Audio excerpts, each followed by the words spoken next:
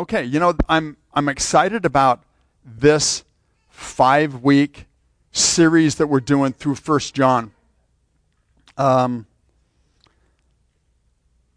be able to take this and go, on a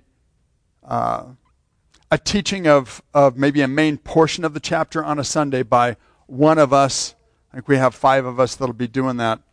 And then to go verse by verse through the chapter on the Wednesday night. I think it'll be a lot of fun. I know I really enjoyed how the Lord has moved through, with me anyway, or in my heart, as I had an opportunity to study for Sunday's teaching and what it really, really means to have fellowship, to have koinonia with the Father and with His Son, Jesus Christ. So we kind of walked through that for those of you guys that were gone, and we did have a number of families that were in Paulina, which is great, and we prayed over that Paulina outreach that morning and prayed over John Day. This church has some pretty exciting ministries going on in outreach, right now. So that's really fun. So let's get through, I guess, the notes that I've got for chapter 1. We read through it a little bit Sunday, but we'll take a deeper look into it verse by verse this afternoon. Beginning in 1 John chapter 1, verse 1. It says, "That which was from the beginning, which we have heard, which we have seen with our eyes, which we have looked upon, and our hands have handled concerning the word of life. The life was manifested, and we have seen and bear witness and declare to you that eternal life which was with the Father and was manifested to us.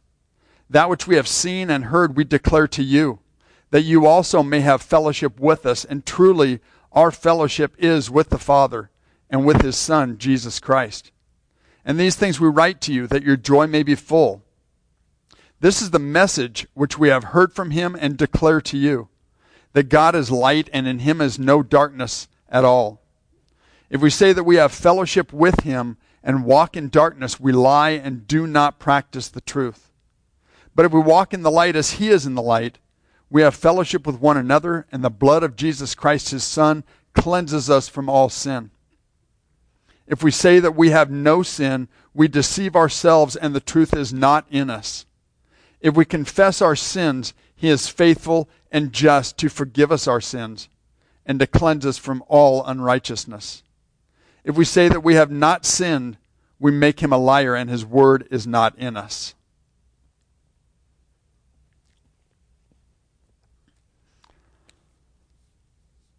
Lord, so thankful for your abiding presence, so thankful for your living word, so thankful, Lord, that you have reached down and reach down from your throne of grace, Lord, and offered yourself to repair and to heal the disease that we as humans are trapped in from the fall in the garden. Lord, so thankful that you hold out, Lord, your right hand of fellowship to us.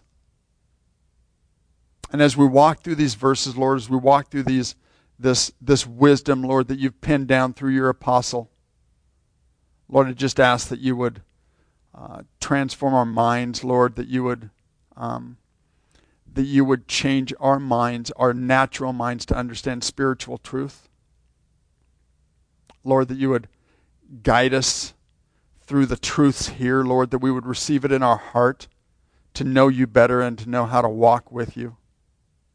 So, Lord, I just pray for your blessing. In Jesus' name. Amen. The first epistle of John is categorized by the term a general epistle.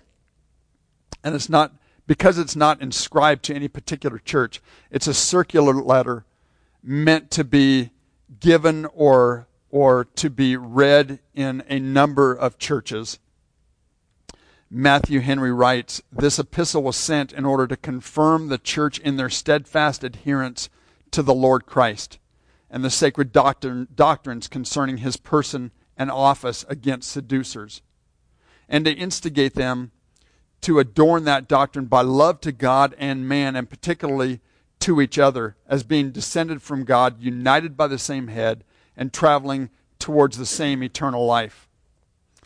Although, as we talked about on Sunday, although the Apostle John was greatly advanced in age when he wrote this epistle, he was still actively ministering to the churches. He was at this time the sole actively remaining apostolic survivor who had intimate eyewitness association with Jesus throughout his earthly ministry, death, resurrection, and ascension. One church father, Papias, who had a direct contact with John, described him as a living and abiding voice. As the last remaining apostle, John's testimony was highly authoritative among the churches, and many eagerly sought to hear the one who had firsthand experience with the Lord Jesus. This epistle was written somewhere between 90 and 95 AD, approximately 5 to 10 years after writing the Gospel of John. With some of the historical facts having been presented, let's take a look at just an outline, at chapter 1. In verse 1 and 2, John gives evidence concerning Christ's person and his excellency. Verse 3, John invited his readers to join him in communion and fellowship with God the Father and his Son Jesus. Verse 4, knowing Christ as John does, his person and his majesty, not only brings us into communion with Jesus, but fills us with joy. Verse 5, John gives a description of God. Verse 6, he describes to us how we should walk in light of this description of God.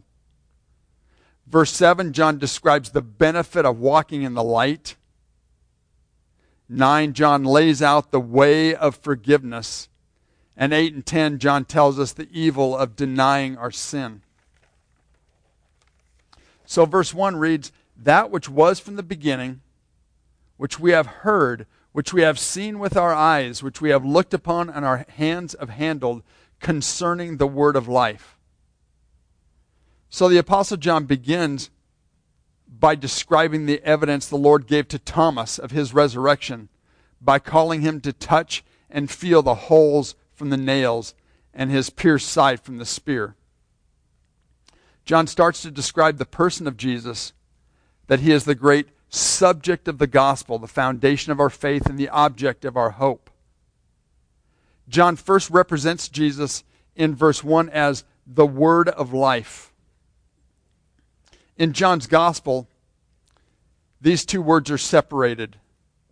John chapter 1, verse 1 in his gospel says, in the beginning was the Word, and the Word was with God, and the Word was God.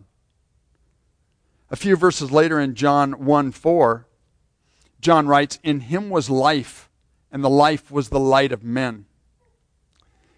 In this first verse of our epistle, John puts these two descriptive words together, and he calls Jesus the Word of life, or in other words, the vital Word. He is the Word of God issued directly from the Father's mouth, like a word or train of words going forth from the mouth of a speaker. He's not a mere vocal word or bare logos prophorikos, but a vital word, the word of life.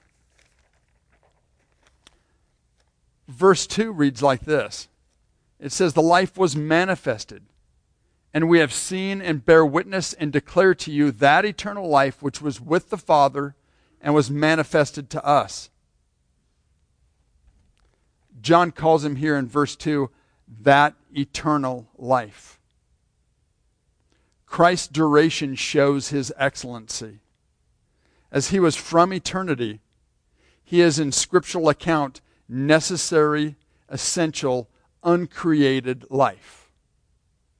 As the apostle speaks of his eternity as from everlasting, it seems evident that he speaks of him as he was in and from the beginning. When he was with the Father before his incarnation, before the making of all things that were made. John 1, verses 2 and 3 says it like this in John's Gospel. He was in the beginning with God.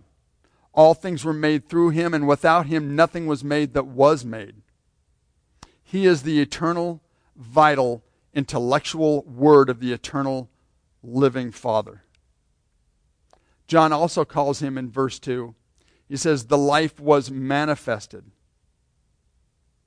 So he calls him life manifested. He was manifested in the flesh to us, putting on flesh and blood, and dwelt among us and spoke with us. John 1:14, again in the Gospel of John, John says, and the Word became flesh and dwelt among us.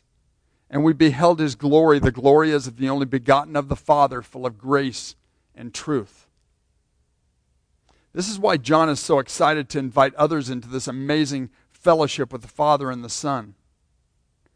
Here were condescension and kindness, in that the eternal life should come visit mortals, and to procure eternal life for them, and to then confer it on them, or to them.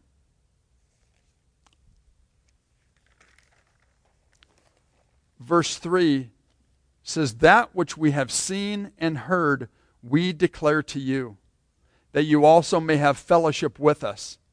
And truly our fellowship is with the Father and with his Son, Jesus Christ. You know, we spent a lot of time on Sunday going through like an illustration or a analogy of what it's like to be living in a house, in a community with a father and a son whose sole purpose was saving and healing this rampant plague, this disease that we know as sin, spreading across the community, spreading across the region, spreading across the world. And so we talked about this verse, for me, more of an emotional aspect as to what it means to be a bystander living in that house, what it means to be influenced by the mercy and the grace that was going on in that house, as the Father would continually send out the Son with a smile on his face, and the Son would continue to go out sacrificing himself, laying his comfort on the line, all for the healing of others. So in verse 3, this divine life, this word of life, presented itself to the very senses of the apostles. It says, that which we have seen. They saw him publicly and privately, at a distance and up close. John says we saw him in his life and ministry, saw him in his transfiguration. We saw him hanging, bleeding, and dying, and dead upon the cross. We saw him in his grave and then resurrected from the dead. It says that which we have seen and heard. So not only is John saying in his excitement as he invites us in to understand this fellowship that he has with the Father and with the Son, he also has heard, he says, that which we have seen and heard. This eternal life had a mouth and a tongue that he would speak forth the words of life. For 3 years they listened to his public sermons and his private expositions, and they were moved by the words of he who spoke unlike any other man. This evident truth would open their mouths and force a public profession upon the apostles. John says in verse 3, he says, we declare to you. And one of the things, you guys, I know that we talked about Sunday was once our hearts are wrapped around this business of what the Father and what the Son are doing in this grand plan of healing those that would come to him with their disease, with their sin.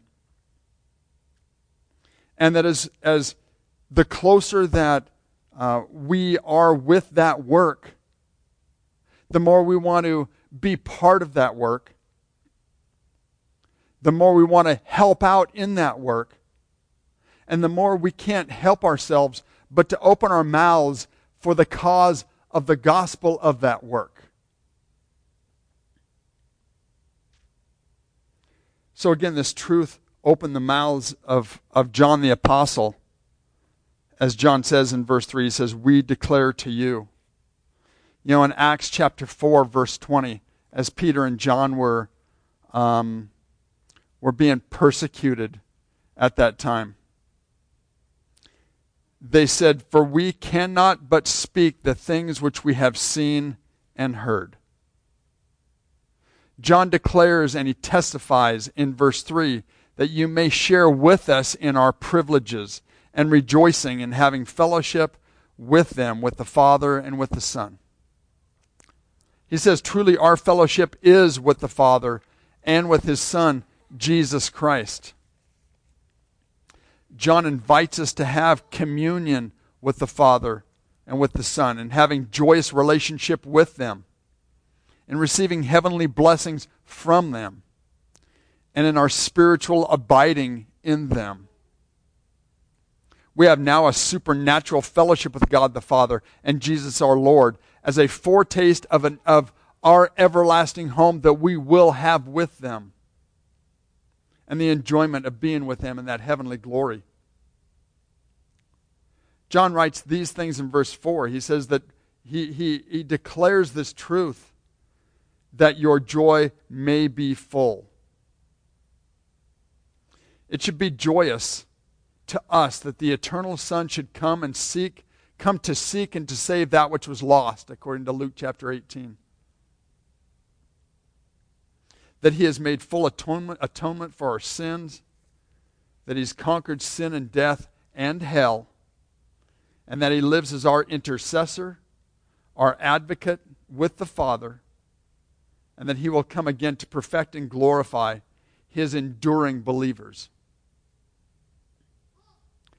Verse 5 says, this is the message which we have heard from Him and declare to you, that God is light and in Him is no darkness at all.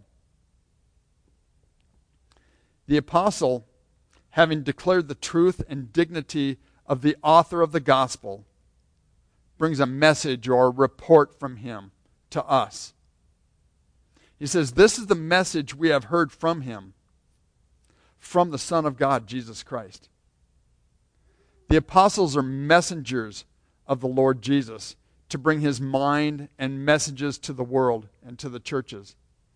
Just like in this present dispensation, in this present time, Jesus sends us, His messengers, to others just through normal, everyday people like ourselves.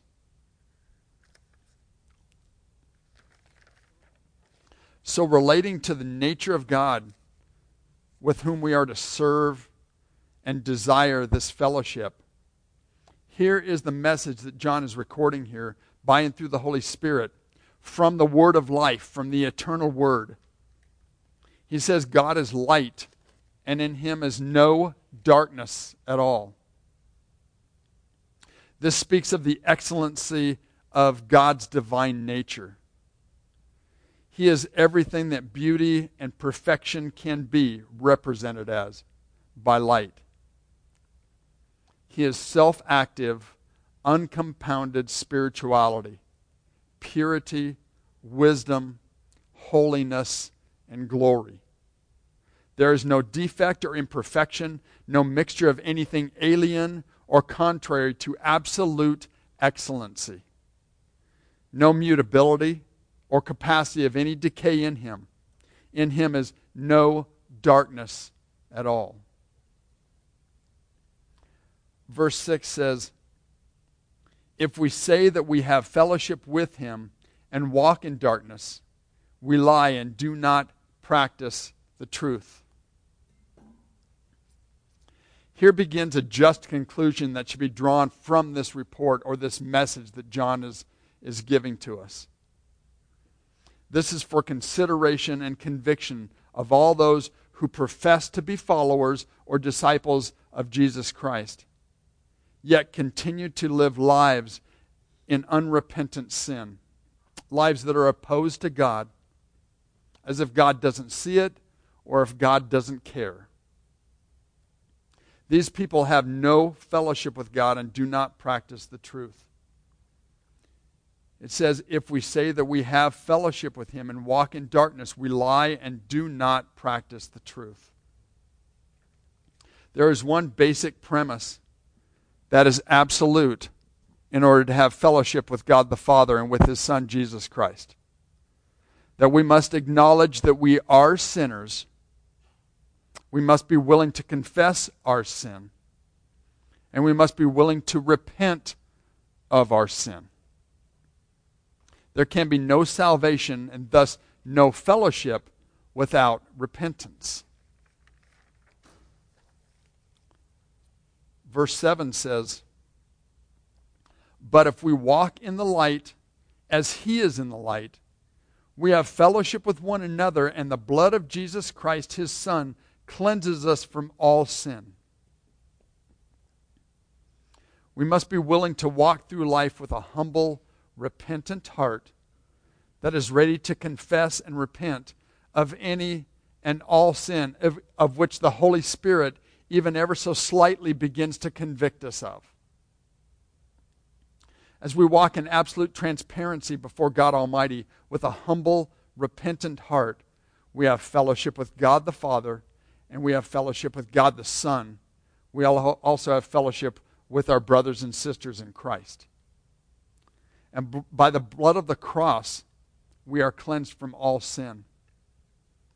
And you know, I kind of, as I get to a point like this, as we start talking about walking in the light and what it means to walk in absolute translucency or transparency, not only before God the Father, but amongst each other.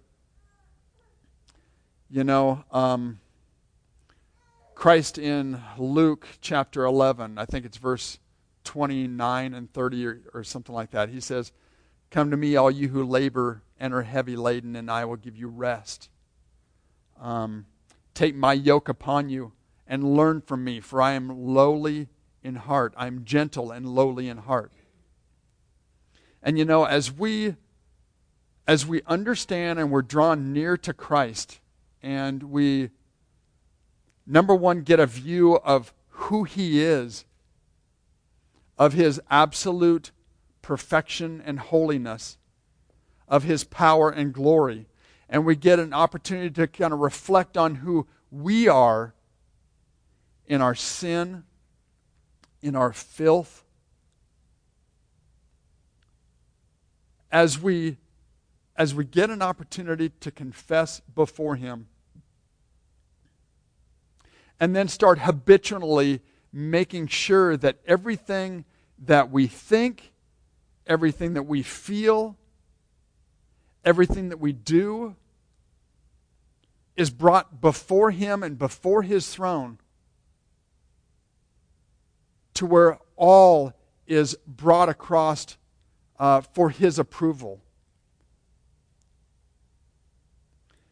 Then we can start, once we get broken to that point, you guys,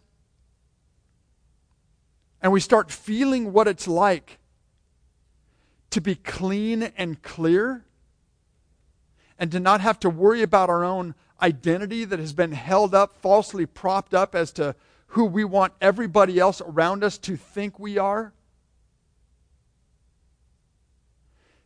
Then we can be like Christ had said, where he says, I'm lowly in heart. We can start walking like Christ, being that lowly in heart, where we don't have to pretend to be something that we're not. We don't have to be propping up an identity that everybody knows us to be. Because when we truly understand, again, God the Almighty Father and Creator of heaven and of earth has sent his only begotten Son to die for us and shed his blood at the cross for us, then we can start walking in that transparency, and we can start being real with ourselves. We can start being real with our spouses or those around us close. We can start being real with the people, with our neighbors, being real with our people that we work with.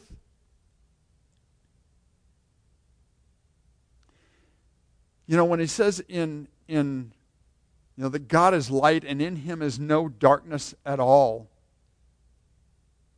Darkness is hidden, unrepentant sin. Something that we believe that we've swept into a corner, put in the back corner of our minds, and we can harbor there as if God doesn't see. And when we drop all that, when we unloose all of that, relationships begin to heal. Fellowship with Jesus becomes more real, becomes more intense. We can feel his touch. We allow the Holy Spirit of God to convict us in things that we wouldn't before because we're broken. And because we're acting in obedience to the urging of the Holy Spirit of God on our lives. You know, so the very first, as the Lord was drawing me close to him, so this was 10 years ago, and probably starting maybe a year or so prior to that, the only Bible I had, you guys, was a handed-down Bible from Linda's dad, who was, probably 40 years older than Linda was. And he had, the first place I found in there where he had underlined particular passages, one was in Psalms chapter 14, verse 19. It's the last verse in that psalm. And it was underlined in there, and I took a look at it, and I thought, well, you know, man, as the Lord's touching my heart and drawing me near to him, as I'm trying to figure out what it means to follow Jesus, and I'm looking at this underlined verse, and and what it says as I begin to memorize it, as I begin to consume this verse and make it a part of me, David is crying out for that same exact translucency and transparency of what it really means to walk in the light. As he says, let the words of my mouth and the meditation of my heart be acceptable in your sight, O God, my strength and my Redeemer. David's entire desire, and yeah, he had his ups and downs, he had his fallings, he was human like we are, he was no different than we are. But he continued to desire that God would reign in his life. In order to reign in his life, he had to start with his thoughts. He had to start with his heart's desires. And as we read in this first epistle, this message that the Apostle John, in his old age, in his excitement to invite us near, verse 5 through verse 10 have particular parameters as to how this fellowship can be had. So it begins by describing who God is, that there is no fuzzy areas, there's no gray areas in who God is. God is light, and in him is no darkness. And if we have darkness in us, then we don't walk in fellowship with him. In essence, we're not saved. That's what John's saying here. We all have sin we walk in. We're not cleansed absolutely from sin. We struggle with that. What John's plea with us is, walk in the light as he is in the light. And then he begins to give us the healing prescription as to how to stay cleansed and walk in the light. It says, as God is the eternal, boundless light, and the Lord Jesus is from him the light of the world, so the believer is to be that light which shines here below. Those that walk in the light show that they know God, that they have received the Holy Spirit of God, and that the very image of God has been stamped upon their souls. So let's look at verse 8, and maybe verse 8 and verse 10. Verse 8 says, if we say that we have no sin, we deceive ourselves and the truth is not in us. Verse 10 says, if I skip verse 9, if we say that we have not sinned, we make him a liar and his word is not in us. You know, there's something similar that's going to be, that Rory, as he takes on chapter 2 next week, that is similar. Chapter 2, verse 15, the Apostle John says, do not love the world or the things in the world. If anyone loves the world, the love of the Father is not in him. So there's parameters that we operate by as we desire to walk in fellowship with this pure and perfect and holy God, whose light is so strong and so powerful. The analogy I've always went to in my simple little mind, you guys, is that it's like a white hot light of an incinerator, and sin is like a crunchy fallen leaf in the fall. How close can that sin get to the Almighty God without it just poof, lighting on fire and just burning away? Without the shed blood of Christ washing us clean from our sin and being wrapped in his righteousness, we have no way of getting as close as John describes he is to God the Father and the Lord Jesus Christ. So verse 8 and verse 10, as we had read, it says, for those of us that deny the fact of our own sin and sin nature, there are dreadful consequences. We deceive ourselves and the truth is not in us, it says in verse 8. We must beware of deceiving ourselves and denying or excusing our sin. Let us not confine sin to terms that are palatable to our modern day culture and thus fall into deception. You know, a lot of times we tend to want to categorize sin as something that's immoral, something that is looked at as awful in our culture. What about the sin of the lust of the flesh, the lust of the eyes, and the pride of life? How about the sin of putting Christ on the back burner that we can attain what we need to attain in the business world? What about putting Christ somewhat on a separate throne in our heart, that the real throne in our heart, as we take a look at at the hours we spend every day, and our focus in our mind, of which the Lord God Almighty can see every one of them, our thoughts, the meditations of our heart, like David had said. Let's not be deceived and be caught just dismissing the sin because it isn't disliked in our culture.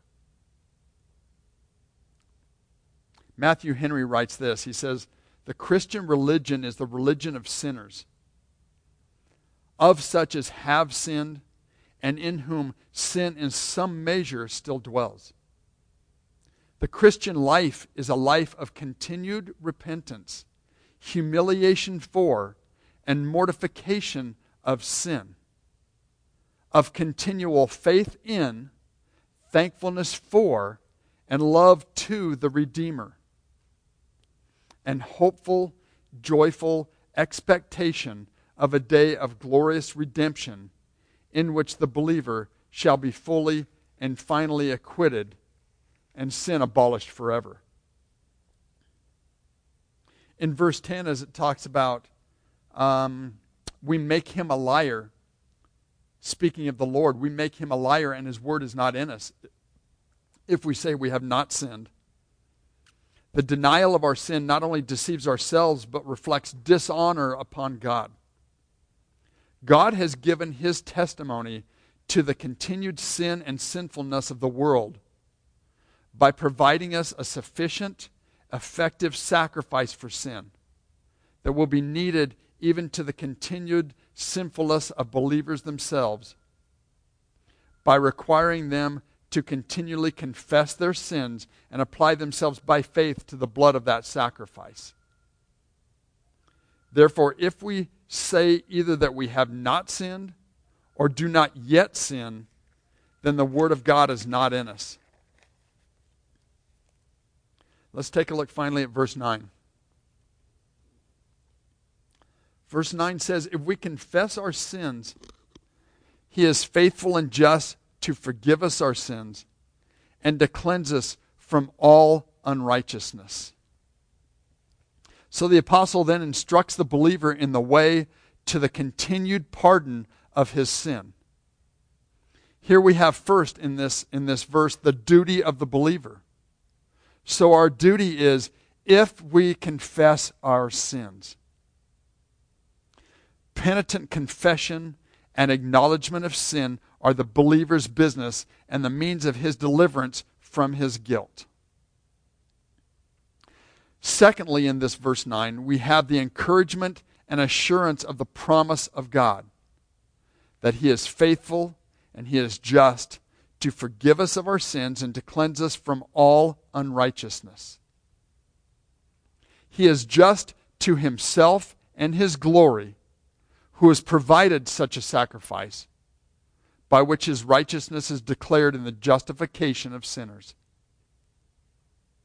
He is also just to his Son, who has not only sent him for such service, but promised to him that those who come through him shall be forgiven on his account.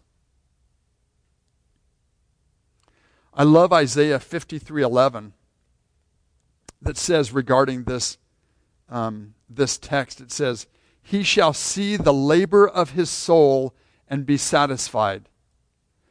By his knowledge, my righteous servant shall justify many, for he shall bear their iniquities. He is gracious also, and so will forgive to the contrite confessor all his sins. He will cleanse him from the guilt of all unrighteousness, and in due time deliver him from the power and practice of it. This verse 9 was probably the beginning, you guys, as I testify to you, at least in my testimony, of my understanding and walking with Jesus Christ from the very beginning of me being saved 10 years ago. And that is that he is faithful and just to forgive me all my sins. And that's the sins I know about. And there's many sins, you guys, that I've walked in that I had no clue I was walking in, that I wasn't aware of, or maybe the Lord hadn't made it apparent to me at that point in time. So the depth of this verse, where it says if we confess our sin, he is faithful and just to forgive us our sins. Those sins that we know about, those sins we confessed. But the Lord goes even further in that he says, and to forgive us of all, or to cleanse us of all unrighteousness. So it goes deeper in this verse 9 of just forgiving our confessed sins. It opens the floodgates for him to go deep into our darkest part of our soul and cleanse us from all unrighteousness. And if we want to walk in the light and we want to walk in transparency with God the Father and his Son Jesus Christ, and we want to walk in that same transparency, that open, loving, abiding in Jesus with and amongst one another, like here as brothers and sisters who love Jesus, that has got to be and should be part of not only our everyday prayer life, I mean, not to make it just a set of rote, memorized words, but more of a walking in of us being about our Father's business. And that's being cleansed, being washed, being wrapped in the new, fresh, white robes of Christ's righteousness, and then being empowered and filled anew with the Holy Spirit of God to walk through yet another day to give Him glory and to give Him honor and to serve Him with who we are in the flesh. So guys, let's pray. And Ron, if you want to come on up and close us in song. Holy gracious Father, in Jesus' precious name, Lord, we are so thankful that the veil has been torn. We are so thankful, Lord, that the way has been worked out, Lord, that we may enter into your presence. We understand just by this first chapter, Lord, of this epistle, that we cannot enter into your presence in pride, in the haughtiness, Lord, of our arrogance. We can't enter into your presence trying to uphold some identity that we've held on to and maybe have built on our entire lives. But Lord, we must come to you broken. We must come to you with an understanding that we are diseased and we need healing. We must come to you, Lord, with an understanding that you are the only healer, the only great physician, the only one that can reach out His loving hand, your loving hand, Lord, and touching our diseased-ridden souls. Lord, we ask that you would take these words down deeply into our hearts, Lord.